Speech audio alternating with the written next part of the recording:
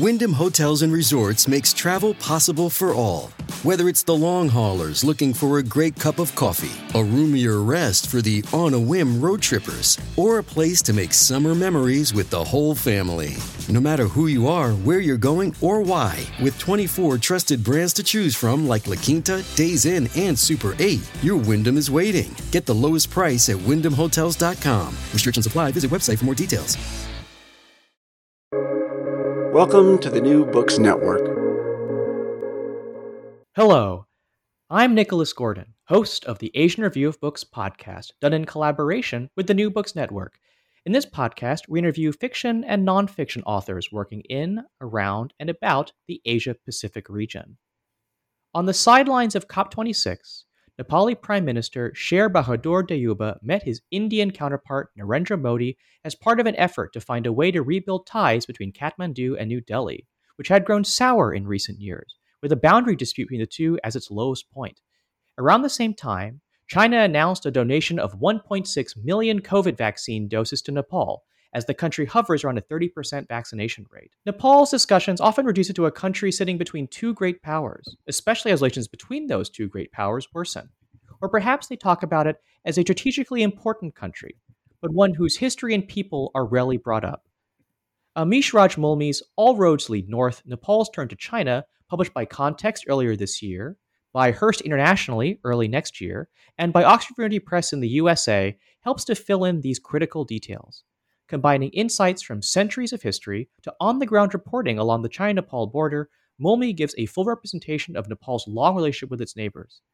Amish's writings have been published in the Himalayan Arc, Journeys East of Southeast, and the Best Asian Speculative Fiction 2018, and Al Jazeera, Roads and Kingdoms, Himal South Asian, India Today, the Kathmandu Post, and The Record. We're joined today by my friend, writer, and journalist, Helen Lee. Helen, welcome. Could you say a few words about yourself and your past experience with Nepal? Hey, Nicholas, and hey, Amish. My name is Helen, and as he just said, I'm a writer and journalist. And actually, so my connection with Nepal and China is very interesting here.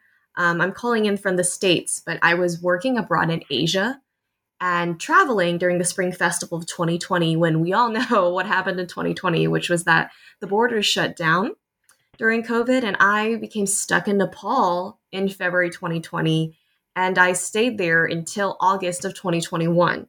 So I got to experience all the lockdowns during that COVID time period, and I was actually working in Beijing previously during that time and trying to get back, but precisely the relationships you're exploring in your book, whether it's the interconnectedness between Nepal, India, and China, and the rest of the world, during this time, like heavily shaped my experiences in Nepal. And so I also stayed in the Bodha region and kind of went to the Shaburbesi, like Langtang region.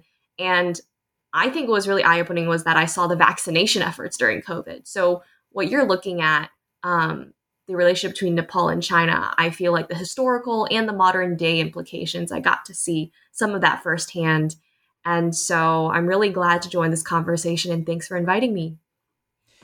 Today, the three of us will talk about Nepal and China, what connects their countries, their economies, and their peoples. We'll talk about historical links, Tibetan exiles, investment, and what India thinks about all this. So, Amish, thank you so much for joining us today. My first question is a big picture one. How does Nepal figure into our conversations about international relations in Asia? Thank you, Nicholas. Thank you, Helen, for having me over on this show. I think that's an interesting question to begin with because the first question that, in response, what I would ask is how do you determine, let's say, importance in international relations, right? If you were to say historically, Nepal has a history of old, let's say, the civilization history is pretty old, along with developed alongside the Indo-Gangetic Plain, so that's there. But more recently, it is the oldest nation state in South Asia in its current form. It is also one of the oldest I believe the UK has one of the oldest bilateral relationships with Nepal since 1816 onwards. It is also a landlocked nation state that is, let's say, since its very beginning, in negotiating its sovereignty between two giant neighbors. And the Himalayas, of course, form a major part of the focus of the attention on Nepal across the world. But it's also been there in the geopolitical spotlight, both during the Cold War, before during the imperial era, and now. So what's happened is that I would consider this. I would consider that Nepal's importance in geopolitical, let's say, aspects comes from these ideas. One is, of course, the old imperial idea of what used to be a buffer state, let's say, between India and China, to work as a, let's say, a security, let's say, barrier. So these sort of concepts, these sort of like ideas have been taken forward into the contemporary era. So So I want to maybe get into some of the history of Nepal and China. You One of the earliest chapters in your book talks about the Newar traders in Tibet. They're an expatriate community. They have their own privileges. They often have second families, and you talk about the laws that were set up to deal with those second families. But I guess, how did that community arise? no, see, I mean, if you've been to Kathmandu, you'll notice that a lot of the old parts of the city display this sort of like unique, let's say, uh, arts and cultural style, architectural and cultural style that seems to be a mix of both the north and the south, or rather the Tibetan highlands as well as the Indo-Gangetic plains. And that's also because Kathmandu Valley developed as an entrepreneur between these two, let's say, disparate civilizations historically. So what used to happen was that traders from the Gangetic Plains used to come up to Kathmandu, where in the Kathmandu's old markets, there used to be these, let's say, bazaars, where traders from the north, from Tibet, would arrive with their goods. Uh, from Tibet, you would have salt, gold, wool coming in, yak tails. Yak tails was a major export at that time. And from, let's say, from the south, grains, consumer goods, all these clothes, textiles, these goods would be transported across the mountains.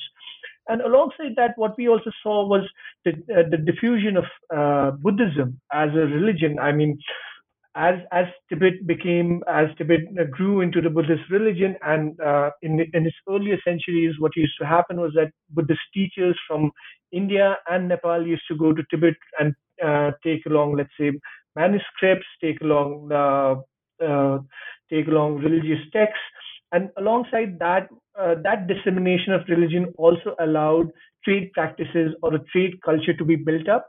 So this so the trade that was later, let's say, uh, the Nepal traders profited from was actually built on both this religious as well as this economic or cultural link in earlier times. As you said, there used to be treaties that allowed them monopoly, that allowed them access. In fact, till the end of the 18th century, Kathmandu rulers used to mint coins for Tibet. So Tibet never had Tibet. The first mint in Tibet, I believe, was set up around 1793 or 1794 after its two wars with Nepal. So that is obviously the sort of nature of how the Nevas became these traders.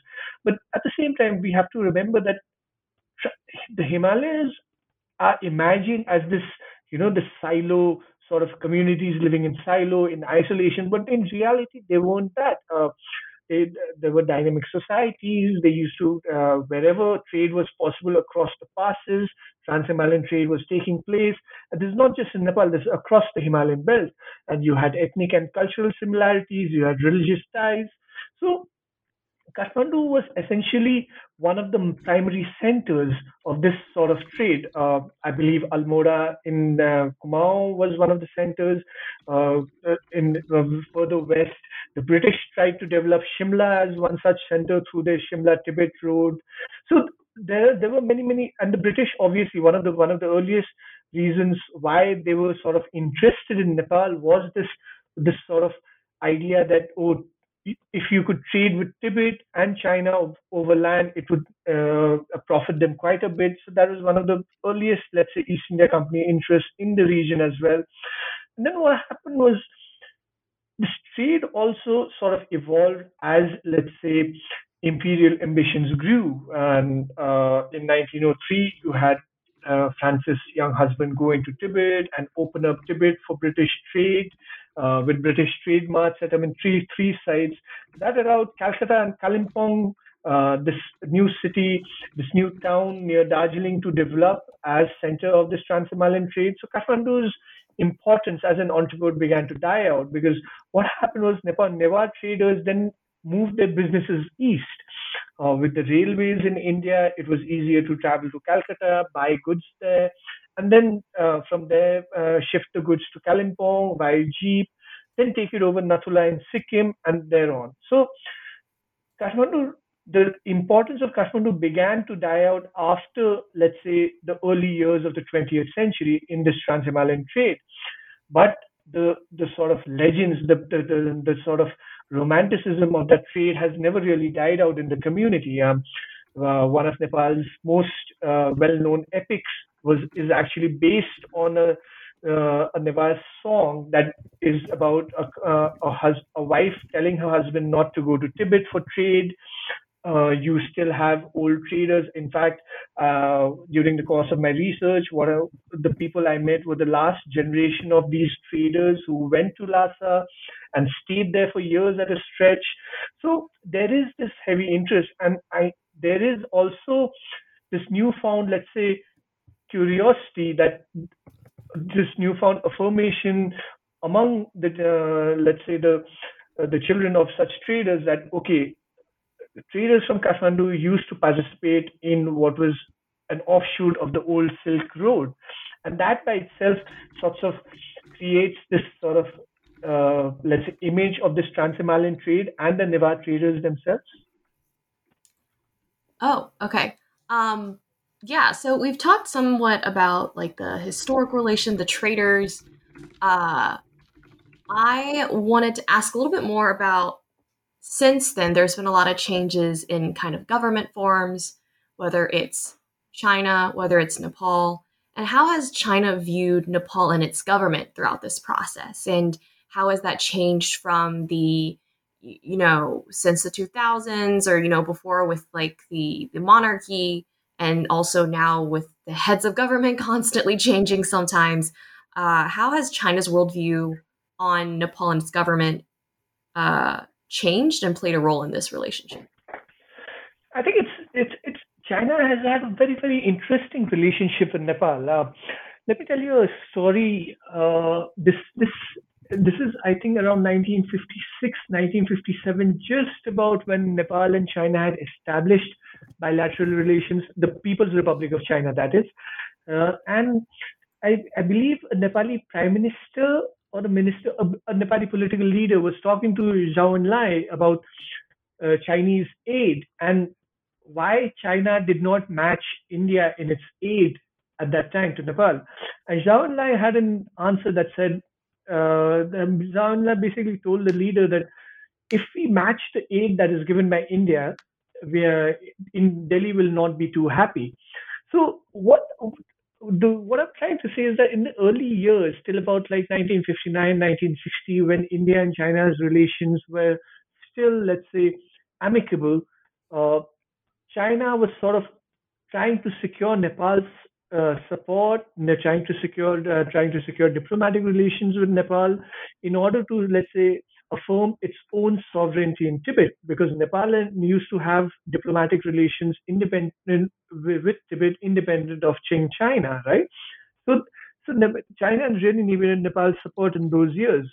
After the 1962 war, when China and India began to see themselves as rivals in Asia, there was obviously a sort of a larger geopolitical fallout where you had these two countries competing with each other in terms of influence, in terms of aid, in terms of the projects they were building. China was particularly keen on establishing itself as an let's say a polar opposite of India, where India's interference, India's, let's say, influence in Nepali political affairs was sort of China wanted to position itself as entirely opposite to that. So it basically only interacted with the kings, with the monarchy, with whom they had a very good relation. In fact, King Birendra of Nepal, I believe, was the first head of state to visit Tibet after 1950. I think in 1973 or 1974, he was the first head of state to visit Tibet. So the relations were pretty good. It continued until 2001 till 2008, I would say. China had engaged very, very heavily with the monarchy and in Nepal. On the other hand, India, while it dealt with the monarchy, it also dealt with the political parties. India was seen as sort of engineering democratic change in Nepal through the 1990 revolution. So there was a sort of a, let's say, push and pull between these two countries. What happened in 2008 was that Nepal turned into a republic, and with the monarchy gone, China suddenly found itself, let's say, without its permanent friend in Nepal, right? And then it started reaching out to other political parties. The communists, the Maoists were one of the first, I believe, Maoists when they were fighting the guerrilla war in Nepal. They had tried to reach out to China at that time, but China had absolutely refused to deal with them because they were in fact so close to the king. And I think in 2001 or 2002, the Chinese ambassador called the Maoist bandits, who were, let's say, I believe the term was besmirching Mao's name. So they didn't look at the Maoists in very high regard. But after 2008, all of this changed. So 2008 is also when we see, let's say, this sort of change in tack in how China, let's say, establishes itself in Nepal, because you see there is a post-conflict transition, and China sort of realizes that, all right, if there is a quote by the Chinese foreign ministry official in which he says China cannot keep its head in the sand any longer in Nepal after 2008. So it engages itself more in the post-conflict transition. It begins to engage with the political and the ruling establishment, and that's how this new China that we are seeing in Nepal, what we are seeing today is essentially a post 2008 phenomenon. So yeah, post 2008 phenomenon, and I'm sure that for many around the world, one of the times when people thought of Nepal was during the 2015 earthquake, where within this tragedy there was a lot of border and goods trading issues suddenly with the Indian embargo. How did the 2015 earthquake sort of, if at all, affect the relationship between Nepal and China? See, I think the 2015 earthquake, what it did was it gave a tremendous push to what was already a process that had been going on since 2008. Like I said, I think we have to let's consider this a little backwards, right? Like I said, like in 2008, China starts engaging more and more with the political class in Nepal, with the ruling class, the security establishment in Nepal regarding Tibetans, because there were massive anti-Beijing Olympic protests in Kathmandu. So China wanted to cut down on border crossings of Tibetans. China wanted to, let's say, not have any political protests by Tibetan exiles in Kathmandu. So it began to engage very, very heavily.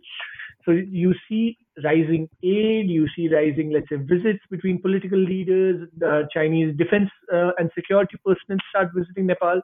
Then in 2012, Xi Jinping comes to power. In 2013, he sort of creates this new foreign policy with respect to the neighborhood, where he puts the China's neighborhood as priority. He says that you have to increase people-to-people cooperation.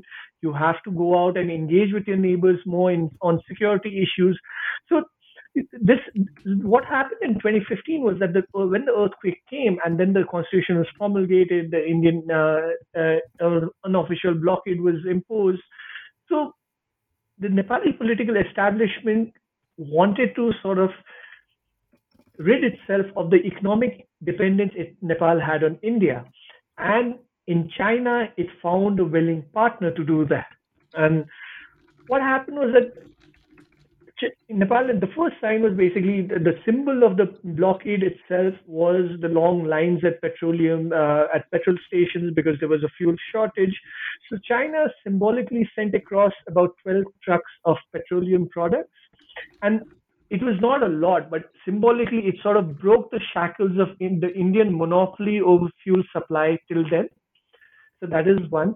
The second thing is obviously to understand China could how this could happen in 2015 and not earlier. To understand that, what we have to remember is that in 1989 too, India had imposed a similar blockade where there were fuel shortages in Nepal, and this blockade was sort of one of the key drivers of that blockade was Nepal's decision to buy anti-aircraft guns from China. And at that time, China could only give Nepal, let's say, vocal support or moral support. And essentially, at international forums, China said that no outside country should interfere in Nepal's internal affairs, things like that. But there was no any actual delivery of physical products. But in 2015, the petroleum came across, the slew of agreements came across. That was possible because China had started investing in infrastructure in Tibet since 1999 onwards. And that investment in new Tibetan infrastructure allowed China to send the petroleum products and be confident that it could emerge as an economic alternative to India in Nepal. So post the 2015 blockade. So Yeah, I think you just talked about like the petrol, bringing that in, and wanted to talk about kind of the Chinese presence in Nepal today. And you talked about people to people. So, kind of first, there's this large corporate brand influence that's coming in. You brought up the brand in your book, the Hongshi Cement. I definitely, while in the ground, I saw it everywhere. And I also saw brands like Miniso and Yo-Yo-So, Chinese convenience store brands coming into Nepal. What is kind of the growing business or corporate influence now of China in Nepal? And then I want to jump later on into kind of the people to people. no, see, the thing is, obviously, I mean, Chinese consumer goods have long been imported into Nepal. They've been seen as a sort of cheap consumer goods, and in the 21st century, yes, like in the last couple of years, we've been hearing a lot of news about China emerging as the largest foreign direct foreign investor in Nepal. But if you look at it relatively, right, China's investments in Nepal are still quite low compared to other countries in South Asia. They're mostly limited to SMEs. They're mostly in the small and medium enterprise sectors, in tourism, in infrastructure. But you also these brands that you mentioned, let's say Miniso and Yo-Yo. So these are basically Nepali nationals who are, let's say, bringing in franchises of these brands.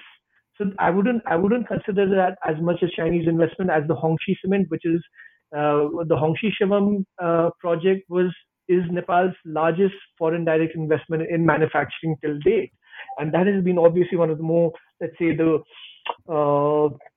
I would say those benchmark investments that everyone is sort of giving their attention on.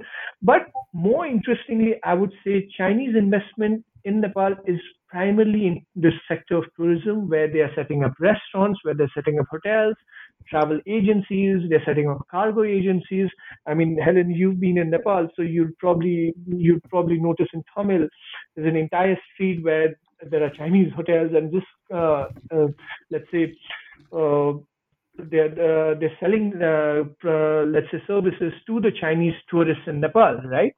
So I would say that Chinese investments in the country have to be differentiated from the investments in, let's say, Sri Lanka, where it's heavily, I mean, the Hambantota port and the Colombo port city projects are obviously great examples. But that scale of, let's say, infrastructure investment is yet to arrive in Nepal, at least on the Chinese side. So that is one, let's say, distinction I would make about investment. The other is there is the Chinese, let's say, the investment, a lot of investment of China is also in the form of loans. let's say through contracts, let's say construction contracts. For example, recently I was traveling to the Upper Tamakoshi hydropower, which is Nepal's largest hydropower. I'm not exactly sure. I think it's about like 450 to about 600 megawatt. I'm not exactly sure how much, but there I believe a Chinese company was the lead physical contractor. So you also have in Rasua near another border where you have the Chinese companies building a tripod. You have Chinese companies building a hydropower, expanding the road. You have Chinese companies who picked up mining licenses, who are exploring for petrochemicals. So it's there, but I wouldn't. Yes, by the Nepali scale, yes, it's significant amounts of investment. But if you look at it relatively in terms of South Asia, I wouldn't say it's still reached the level of even a Sri Lanka at this moment.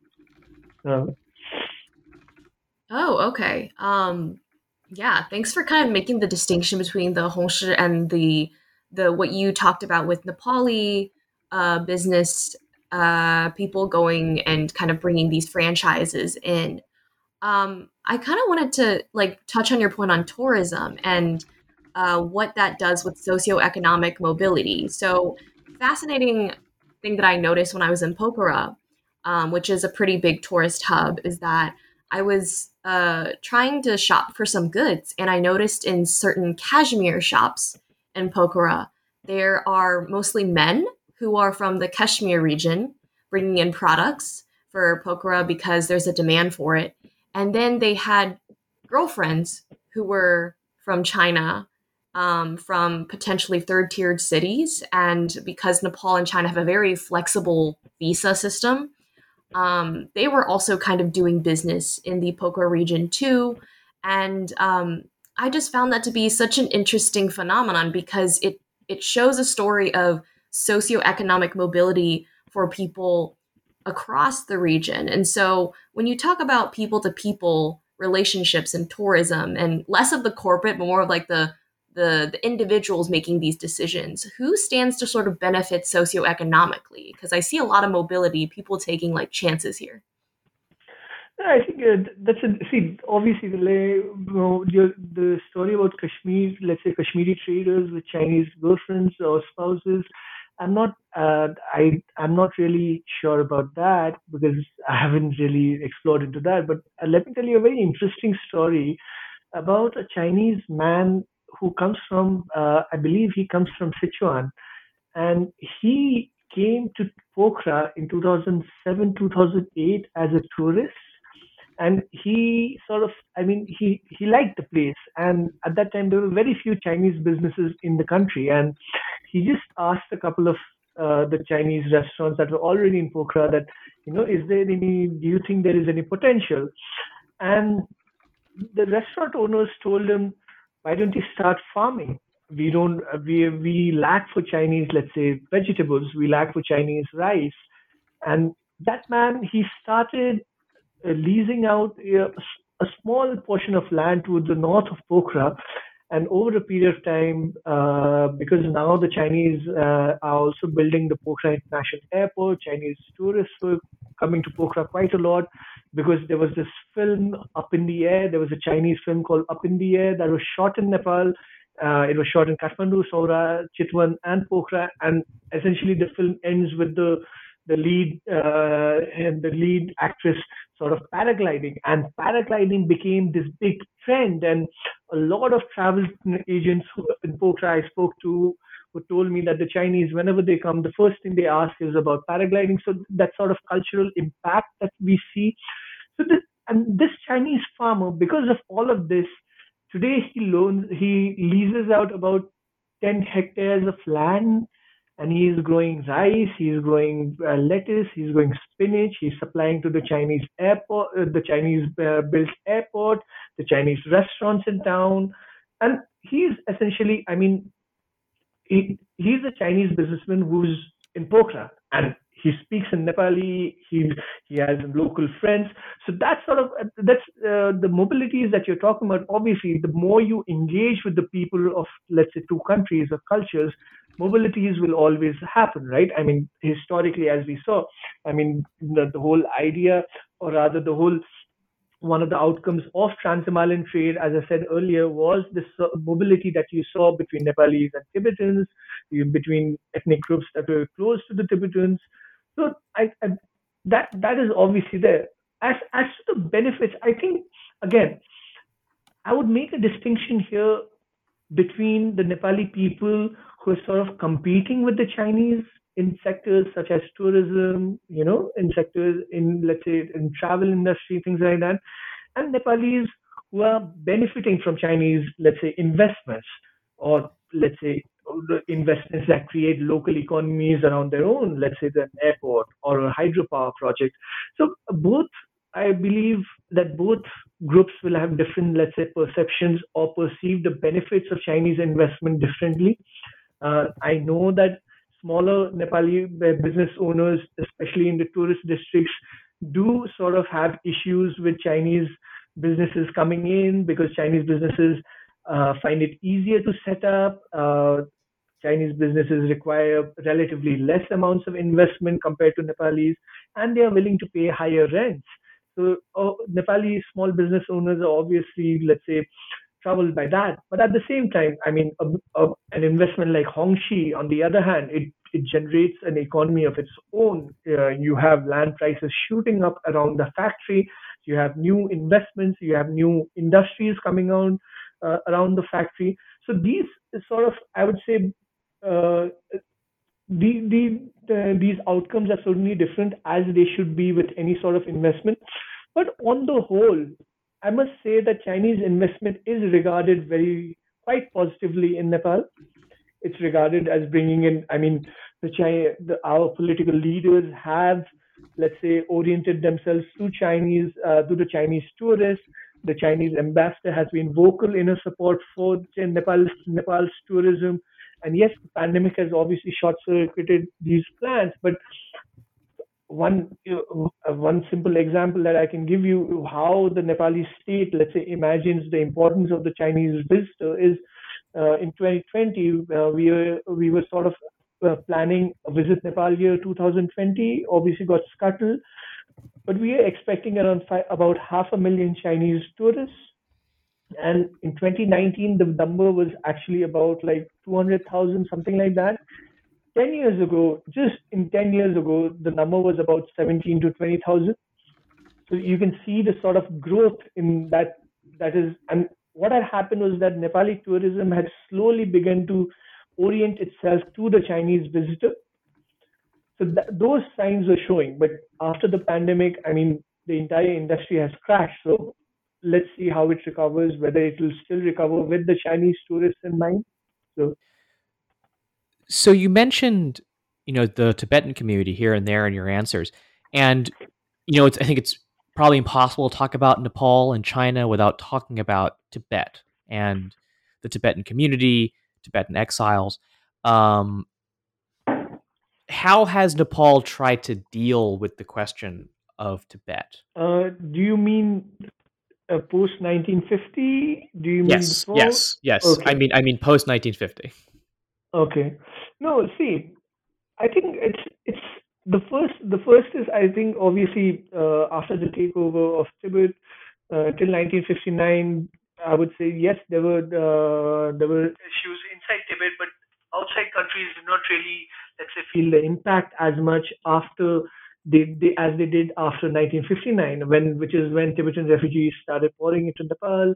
And at that time, Nepal itself had just opened up. I believe there were very few airports, and Tibetan refugees poured in from different, from, as I met people who had traveled from as far as Kham in the east to as far as Nyari in the west. You know, so they were just crossing these Himalayan passes and settling in Nepali highlands. And then you had to bring in aid to set up these refugee camps on the outskirts of urban centers or in areas where Tibetans are already settled, with the help of aid groups such as Red Cross, such as the Swiss, I believe, contributed quite a bit to that. So the first is these sort of Tibetan communities, right? These Tibetan settlement camps, they emerged as sort of mini economies of their own. They started having handicraft factories, carpet factories, and that became a big revenue earner, foreign exchange earner for Nepal through exports, right? So till I would say the 1980s, the situation was pretty good, despite an armed guerrilla, a Tibetan armed guerrilla, let's say, resistance force establishing itself in one of the Nepali Himalayan highlands known as Mustang. And in 1974, Nepal actually had to conduct a military operation and asked them to surrender. The Dalai Lama actually sent a taped message asking the rebels to surrender, and most of them did. And those who surrendered, they were given, they were allowed to resettle in Nepal. Some of them were also given citizenship. So till the 1980s, the situation was the Nepal looked upon Tibetan refugees, let's say, with a benign eye, not really troubling them too much, sort of like benefiting from the expertise in handicrafts, um, monetarily as well. But in the 1980s, as the situation worsened in Tibet itself, China asked Nepal to crack down on border, let's say, crossings, and that is when I think 1989 was declared as the cutoff year where any Tibetan refugee who had entered Nepal or their children before 1989 would be given refugee certificates, RCs, and those who entered Nepal after 1989 they would not be given RCs, and they would be asked to leave Nepal. And RC is essentially a refugee certificate. That's essentially an identity document. Nepal has not signed onto any of the UN conventions on refugees, so this is the only sort of identification document that Tibetan refugees had. And but even then, till 2008, or rather till the early years of the 21st century, this was the situation as it was. Like, I mean, it was mostly ignored. Tibetan refugees were living their lives without much troubles. But then what happened was that King Gyanendra, during the Maoist war, he found himself isolated. He found himself, once he declared the emergency in Nepal, he found himself isolated. India stopped delivering any weapons to him. The US and the UK stopped delivering military weapons to him. So, but China did not stop. He turned to China, and in return, China asked for the Dalai Lama's offices in Kathmandu to shut down, and the king did that. So what China did then was to create a template of a quid pro quo, so as to say. And then in 2008, when the Tibetan protests broke out in Kathmandu over against the Beijing Olympics, there were three self-immolations here in Kathmandu. While the wave of self-immolations was going across the Tibetan plateau, China began to engage heavily with the political and the security establishment, as I said earlier, and aid was delivered to Nepali security forces in the form of riot gear, in the form of X-ray machines, in the form of let's say immigration control, in the form of surveillance cameras in recent years, and in return, essentially, Nepal was asked to stop, halt any political expression by the Tibetans, by the Tibetan exiles.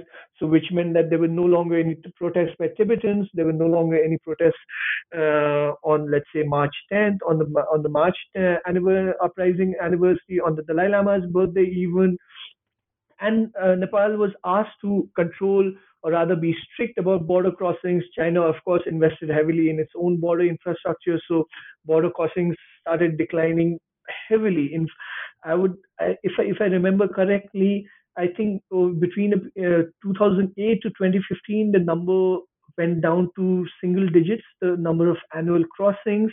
And there's a very interesting report in 2014 by the Human Rights Watch about Tibetan, let's say, the state of Tibetan refugees in Nepal.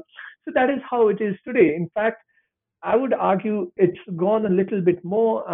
Or what in 2019, what we saw, June 2019, what we saw was a Tibetan national, or a Tibetan exile who was an American citizen, denied entry into Nepal on China's wishes, and it was a case of mistaken identity. But it showed that Nepal was a willing part. Nepal was willing to allow, let's say, Tibetan exile expression to die out, to, let's say, be suppressed, in favor of its relations with China. Nepal has always been in favor of the One China policy. The One China policy is repeated in every joint statement. So these issues, because of these issues, I think post 1950, as China's relationship with Tibet or the plateau has changed, so has, I would say, Nepal's own relationship with the Tibetan refugees who are living here. So Yeah, it's pretty interesting that you bring up the presence and security. I was in the Bodha region, and I do believe during specific holidays, the stupa itself is closed off. Uh, I don't know the definitive reason, but I've heard some friends speculate it's related to kind of the policies you mentioned of keeping things down and uh, avoiding conflict. Although the Tibetan cultural influence, is still very much very present, very big. Yeah, I wanted to move on to this term you brought up in the book about the fourth world. It was the first time I saw this term mentioned, and you talked about the fourth world and areas such as Mustang. And would you care to elaborate a little bit more about what that means? What is the fourth world, and why it's an important idea for us to grasp if we want to understand the relationship between China and Nepal? so but when I say fourth world, I mean the indigenous communities of the Himalayan region who are essentially coming under state control, effective state control for the first time in, let's say, the modern history. And this term, as I said, like, I mean, it's borrowed from other anthropologists and geographers. The term Zomia itself was coined by Shendel with respect to Southeast Asia, but I believe that it can also be applied to the Himalayan communities as well. What I mean is that, especially, this is something that is especially more, let's say, noticeable on the Nepali side. Perhaps that's also because I'm a Nepali and I can sort of like trace this sort of evolution of the Nepali state in the Himalaya, right? Uh, what Consider this, let's say, let me give you, let's say, the historical instance, right? Like, when the Tibetan, let's say, guerrillas decided to set up Mustang as a base, for their operations, it was not, let's say, a lot of it was also determined by the fact that the Nepali state itself had very little effective control on the ground, despite it being, let's say, their territory, or rather within their borders, right? So one of the major motivations for the guerrilla forces to set up base in Mustang was that. And it was only in early 1970s that Nepal actually set up something that, an institution, or let's say, in Nepali terms, it's called a samiti, right, or a committee. But a committee is more like an institution in Nepali terms, and to look after the northern regions. And it set aside 15 districts that bordered China, and they started looking at them separately as a unit. But it's only actually in the 21st century that state making attempts or state building attempts are being seen through, let's say, roads, through new infrastructure, through new, these conceptual ideas such as north to south corridor, where Kathmandu dreams of linking, being the link between China and India, using these Himalayan passes, let's say in Mustang, or in far western Karnali, or let's say in Rasua, in Langtang, where you went. That this whole concept of being a north-south corridor is something that Nepali policymakers have been pushing since the 21st century. So this fourth world space is a very, very interesting, let's say, category to me, in terms of, it defines, let's say, how, even, I mean, consider this from another perspective, that yes, when we talk about the idea of an empire, or the idea of, let's say, imperialism, right? Like, I mean, it's doesn't always it's not always like a foreign country comes and takes you over, or the countries also use imperial tactics or imperial methods within their own territories. And we see this, especially, I mean, China is a great example of that, of what it's doing in Tibet, right? What it had done in Tibet, it is essentially an imperial act. And in Nepal too, I mean, even in smaller states, how the center views the periphery is tells us a lot about how the state imagines itself, right? And the periphery, the Himalayan periphery in Nepal for a long time had just been, I mean, it was there. It was not, it was regarded as unlivable. It was regarded, the people were not regarded as very, very important. They still do not have much of a voice in terms of political representation, or in terms of, like, I went to this Limi Valley as part of my research, and there are three villages, and it has a population of about 1100, I think now, and not a single individual from Limi is in the Nepali, let's say, bureaucracy till date, right? And in another place called Mustang, I met the police, and not a single police officer even belonged to the Himalayan region, let alone spoke the local language, right? And this is the same across most of the Himalayan border regions in Nepal, border settlements. And that tells us a very interesting way. That tells us how, let's say, Kathmandu views these regions. It views these regions as, let's say, essential to the national concept of development, but it will not incorporate, or rather, it is still unsure of how it wants to incorporate those citizens living in these peripheral regions within the national, let's say, narrative.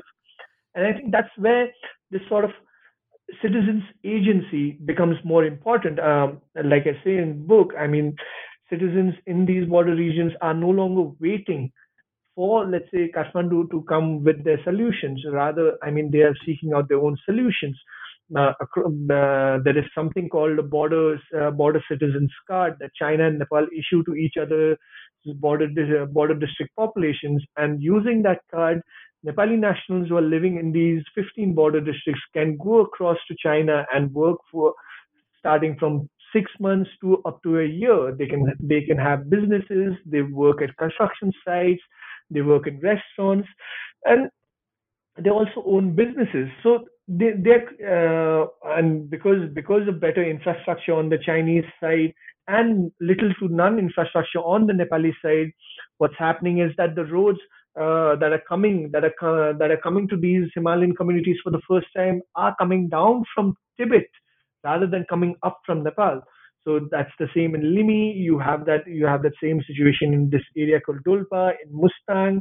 So uh, in many ways, and finally, obviously, these border communities also depend on China for the subsistence in terms of, let's say, food supplies, because in the Trans-Himalayan region, the agricultural output is not sufficient to last a year, so they have to have food supplements, food grain supplements.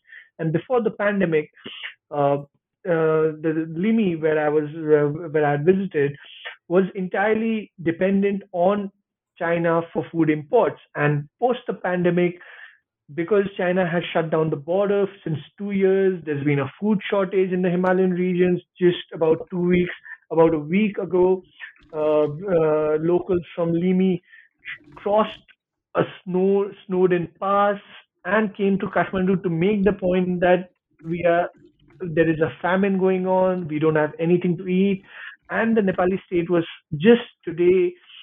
It airlifted helicopters. It airlifted supplies via military helicopters.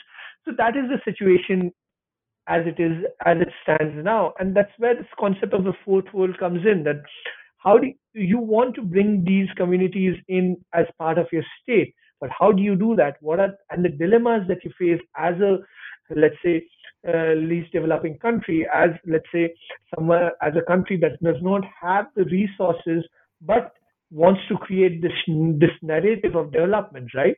So Yeah.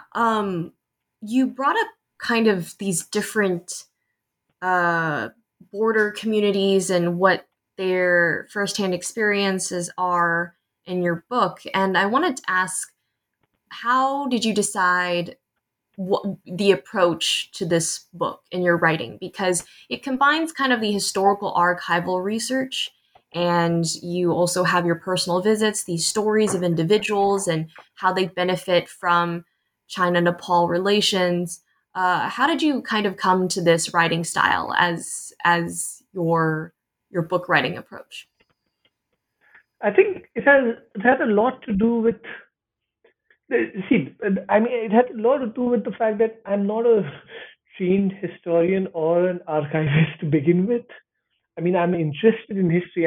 But I'm interested in learning about how history shapes the present and sort of like can it tell us about the future as well. And I think a lot of it, a lot of my writing, a lot of consciously, I wanted to tell the story of the people rather than talk about history from this grand state or rather this grand empire, empirical, let's say, sort of imperial narrative, that is usually how historical narratives are put forth, right? Like, I mean, they are told from the center's perspective, they're told from territorial acquisition perspective. And I didn't want to go into that so much.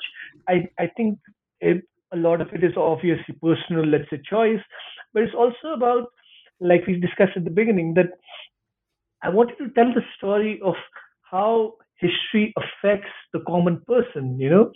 Let's say, I mean, we rarely give a thought to how, let's say, state policies, policy making choices, policy making decisions affect the person on the ground. And that was one of the things, that was one of my prime motivations when I started writing this book. And I think the second thing was, of course, that it was possible for me to see this evolution, see this, let's say, change, or rather change, see this notion of how the Himalayas themselves have been, let's say, imagined in the Western world, or in generally in literature, in, let's say, in popular culture, as this sort of like romanticized place. But there is rarely a thought given about the communities who live there. There's rarely a thought about. I mean, of course, I mean, there is a lot of, let's say, attention given to Tibetan Buddhism, and it's, let's say, esoteric and sort of those practices. But there's little thought given to the communities or its historical evolution, on how the communities interacted with each other. Like I said, like, I mean, to imagine the Himalayas as this sort of silo, as this collection of isolated communities, is entirely, I would say, one of the biggest historical errors in how we view the mountains. Because, I mean, we know that cultures are never, let's say, uh, they evolve, they sort of communicate with each other, they sort of like exchange goods, they exchange thoughts, ideas with each other. And I wanted to trace that, like, and could I, and obviously it was a challenge in the sense that could I do it while keeping this larger historical perspective in mind of state to state relations. And could and fortunately, I found the stories, I would say, that helped me break this story down, helped me tell this larger story of how people lived in the mountains, how people, like how states saw the mountains, how people's lives changed as a result of great power contests. And thankfully, I mean, those stories, the stories that I collected and the histories that I sort of found, I was lucky in that, like I said, like, I mean, I got lucky that we are living in the among the last generation of trans-Himalayan traders, because I doubt trans-Himalayan trade as it used to exist in, let's say, before 1950 can, like, can, or even will restart in any form today. I mean, going by the way India and China, competing with each other, going by the way US and India are placed on one side against China, and how Nepal is sort of struggling with its own, let's say, dilemmas about alignment or non-alignment. So it's I would suppose I got lucky in quite a few ways. So I wanted to kind of go back to some of the bigger picture questions about Nepal, India, and China. And I want to read a little bit from the introduction, where you cite kind of how the Indian media sometimes talks about Nepal, where I think you use the line, headlines such as China uses Nepal suggest the Indian media's surprise at the possibility that South Asian countries could have relationships with nations other than India. It does seem like there's this very strange, almost want to use the word possessive, maybe that's too strong, view of Indians towards Nepal. And I just wonder if you might kind of say a short few words about India, how they see Nepal, and kind of how that view is expressed.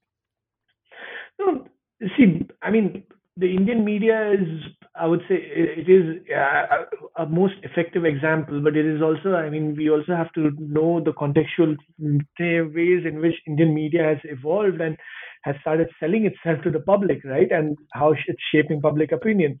And it's very curious that in recent years, in India, I mean, it's also has to do with how India has begun to view its own position in the larger geopolitical, let's say, contest. There is obviously there has been a long-standing grouse among the countries of the subcontinent that India has always viewed itself as a non-South Asian South Asian hegemon, you know, if that makes sense. I mean, it likes to consider itself as a South Asian hegemon, as a South Asian leader, but its eyes are pretty much oriented towards the West or towards Europe and Western, let's say the Western civilization. And that is something that, I mean, has also found its ways into its bilateral relationships. For example, I write in the book that I explain how Jawaharlal Nehru, the first Indian Prime Minister after independence, sort of viewed the relationship with Nepal, Bhutan, and Sikkim as a traditional security relationship where these countries are essentially, in other words, the way he viewed Nepal, these Himalayan states, was a continuation of how the British viewed these Himalayan states as a security buffer, as a way that the Himalayas was sort of a natural barrier to any, let's say, external excursions into Indian territory. So that has obviously shaped a lot of how India views Nepal, right? And that has also been one of the strains of the bilateral relationship, where Nepal has always been willing to assert its agency, and this agency can be seen in the form of if this recent Kalapani territorial dispute, or going back to the decision to open up a road from Lhasa to Kathmandu, which India was not very happy with either. So slowly, over a period of time, Nepal has begun to assert more agency in the subcontinent vis-a-vis India, right? But whether, I mean, it's also, you have to regard it as a sort of a on a different scale, like on a different time scale. Obviously, over a period of time, if you look at it long term, India has certainly lost ground to China in Nepal, at least in the 21st century. And but at the same time, that is also because the Chinese state itself has begun to project power much in a much faster way beyond its own borders, and it has engaged with its neighbors in a much more, let's say, diverse and deeper manner than in the 20th century. Despite that, right, the primary external influence on Nepal continues to be India's, and Delhi has, in many ways, also realized the mistakes of, I would say, the errors of its policy up till that led to the 2015 blockade. And there have been corrections, such as, I mean, India has started focusing or rather emphasizing more on infrastructure construction or infrastructure development or the connectivity projects. There have been recent power purchase agreements, new train lines are being built, new highways are being built, despite the territorial dispute, right? So it's not that I doubt that engagement with India will go out or rather will recede into the background at all. I mean, Indian engagement with Nepal will remain Nepal's primary relationship. After all, I mean, it shares an open border and it shares deep, let's say, religious, economic ties, deep cultural ties. You have people moving across. Let's say, I mean, I lived in India for about. I studied in India. I lived in India for about 10 years. So, and this is without a work visa, and and nationals from both countries can do that. And with such relations, I doubt that China can ever, let's say, as like as it's sort of like popular to say, China can replace replace India and Nepal. I doubt that will happen. However, I think again, depending on how the pandemic shapes up, as Chinese investments rise in Nepal, as Chinese, let's say, engagements rise in Nepal, the space for Indian let's say, engagement or maneuvering will reduce. Now, that is something that Nepal will have to determine till what extent is it good enough for, let's say, Kathmandu. It will be a question. It will be a question that Kathmandu will have to determine, answer for itself. It cannot be left to the whim of, let's say, uh, a leader's choices, personal or particular, let's say, professional choices, or any particular alliances choices, an ideological choice, because uh, quite frankly, I mean, Nepal Nepal says that it pursues a non-aligned foreign policy, but that non-alignment is not really clear. How is it defined? Whether it just means not being part of any security alliance, or if does it mean more? I mean, we are seeing that with the current debate around the Millennium Challenge Cooperation Compact by the US, which is a $500 million grant that Nepali, let's say there's a massive discourse, debate here about whether it will turn Nepal into another Afghanistan, as its detractors say. So that's the thing. I mean, I think a lot of this, let's say, idea about India and Nepal or China and Nepal, I think will have to be determined by Nepal on its own terms. It has shown that Kathmandu has definitely shown an agency in and a willingness to do so, but can it do so in a time of great power contest? That remains to be seen. So Great. So, one last question before we wrap up. It's You wrote this book during the course of 3 years, and I did see in the book you mentioned COVID-19, so it does exist in this book world.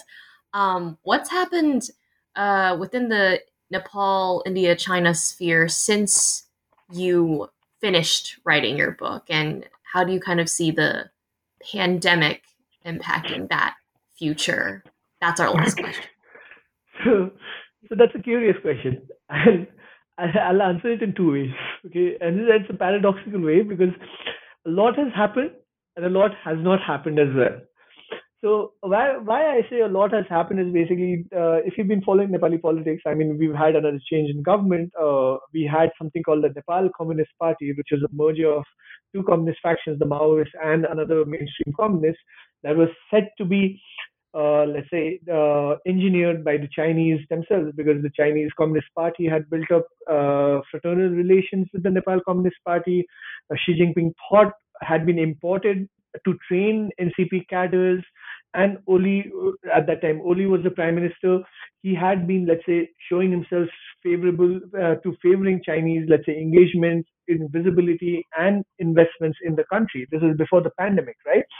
And then when the pandemic struck, the first thing was, obviously, there was a territorial dispute with India, and this is when that headline of China uses Nepal came up in Indian media, and there was a territorial dispute with India. So things seemed to be going China's way, where India was losing ground in Nepal, and but suddenly what happened was that Oli had started bickering with two of his party rivals, and that domestic discord essentially found its way into foreign relations, where despite the territorial dispute, Oli started warming up to India.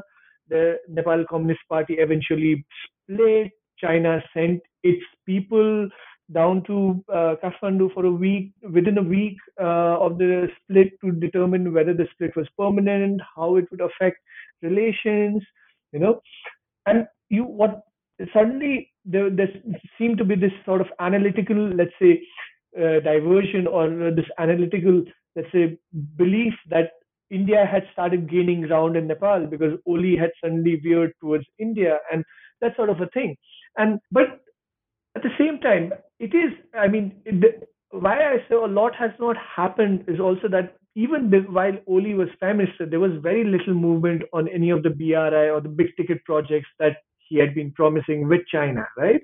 And there was very little movement on these projects. Yes, there was wider engagement, and there was wider political engagement for sure, but whether that was translating into actually economic investment on the ground, that is still a question. I mean, I would regard this as, again, like I said earlier, that relatively no. Yes, on the Nepali scale, Chinese investments are increasing, but no. And then the pandemic happened, and then suddenly you have this political shift. There's a tectonic shift. You suddenly, like, China starts losing ground, of that sort. But then with all this vaccine diplomacy, like, China starts giving vaccines. India's vaccines stop being exported to Nepal. And so it's a kind of a curious thing, where on the face of it, there isn't too much happening. I mean, China is pretty much going about its ground. There's a new government. China seems to be okay with this government. There is day to day. I wouldn't say day to day, but there are engagements between the Chinese mission and the political class here. Just recently, there was a let's say interaction between the CCP and three Communist Party leaders of Nepal. So that sort of engagement is happening, right?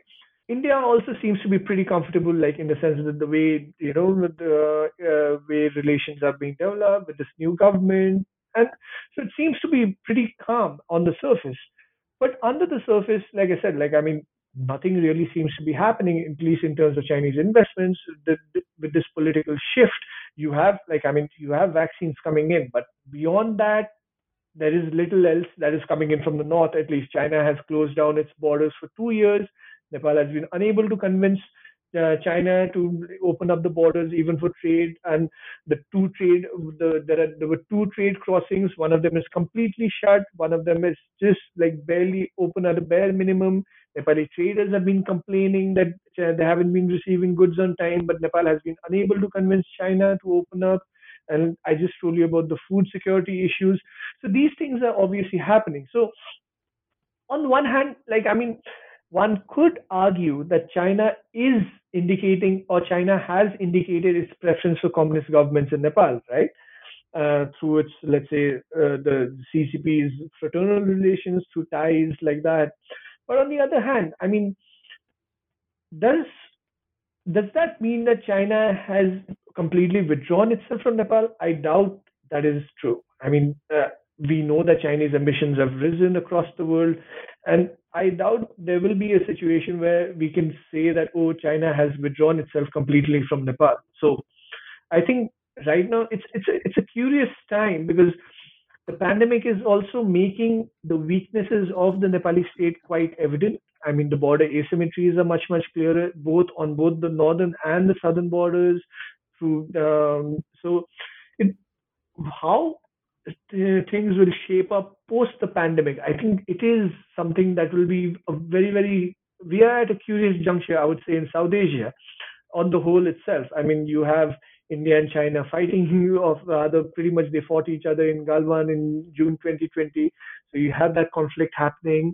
You have, let's say, the US also coming in with its little, let's say, the Indo-Pacific and this other, let's say, alliances.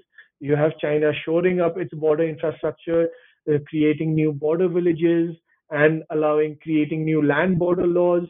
So it's an interesting time to be, but how it will shape up, that is something that is still, I would say, those contours are still difficult to see immediately. So So I think with that, thank you for listening to an interview with Amish Rajmulmi, author of All Roads Lead North, Nepal's Turn to China. Amish, I actually have one more question for you, which is where can people find your work and what's next for you? So the book is right now only available in South Asia. I believe the UK and the US editions, the international editions, will be out early next year. Uh, as for what's next, I don't know. Right now, I'm just giving. It'll in March 2022. It'll be about a year since the book came, and I've given myself till that time. But I'm very interested in this question of borders, this question of how this entire idea of state making in the Himalaya, and how, let's say, states like Nepal or India or China sort of incorporates the citizens from these communities, these border communities, into their state making projects, into the, let's say, this this narrative. So I'm genuinely curious to see how the India Nepal border, let's say, functions beyond this political rhetoric, beyond this, let's say, the rhetoric of, let's say, nationalism. I'm curious to see that. So let's see. I'm hoping that next year at least I'll get to travel a little bit to these places, and then perhaps something comes out of that. So just Oh, keeping it open. I think we all hope that we can travel next year. We'll see. Um, so you can follow me, Nicholas Gordon, on Twitter at NickRIGordon. That's NickRigordon. You can go to AsianReviewOfBooks.com to find other reviews, essays, interviews, and excerpts. Follow on Facebook or on Twitter at Book Reviews Asia. That's reviews plural. And you can find countless other author interviews at the New Books Network at newbooksnetwork.com. Helen, where can people find you? Yeah, so you can follow me on Twitter at Helen Lee Writes. Yeah, HelenLi Writes. It's my writer's account. So yeah, super excited to connect with people. So the Asian Review of Books podcast is on all your favorite podcast apps, Apple Podcasts, Spotify, and Stitcher. Rate us, recommend us, share us with your friends to support us interviewing authors writing in, around, and about Asia. Next week, join us for an interview with James Kelly Morningstar, author of War and Business in the Philippines, 1942-1944. But before then, thank you so much, Amish, for joining me today. My pleasure, Nicholas. Thank you, Helen. Thank you, Nicholas, for having me over.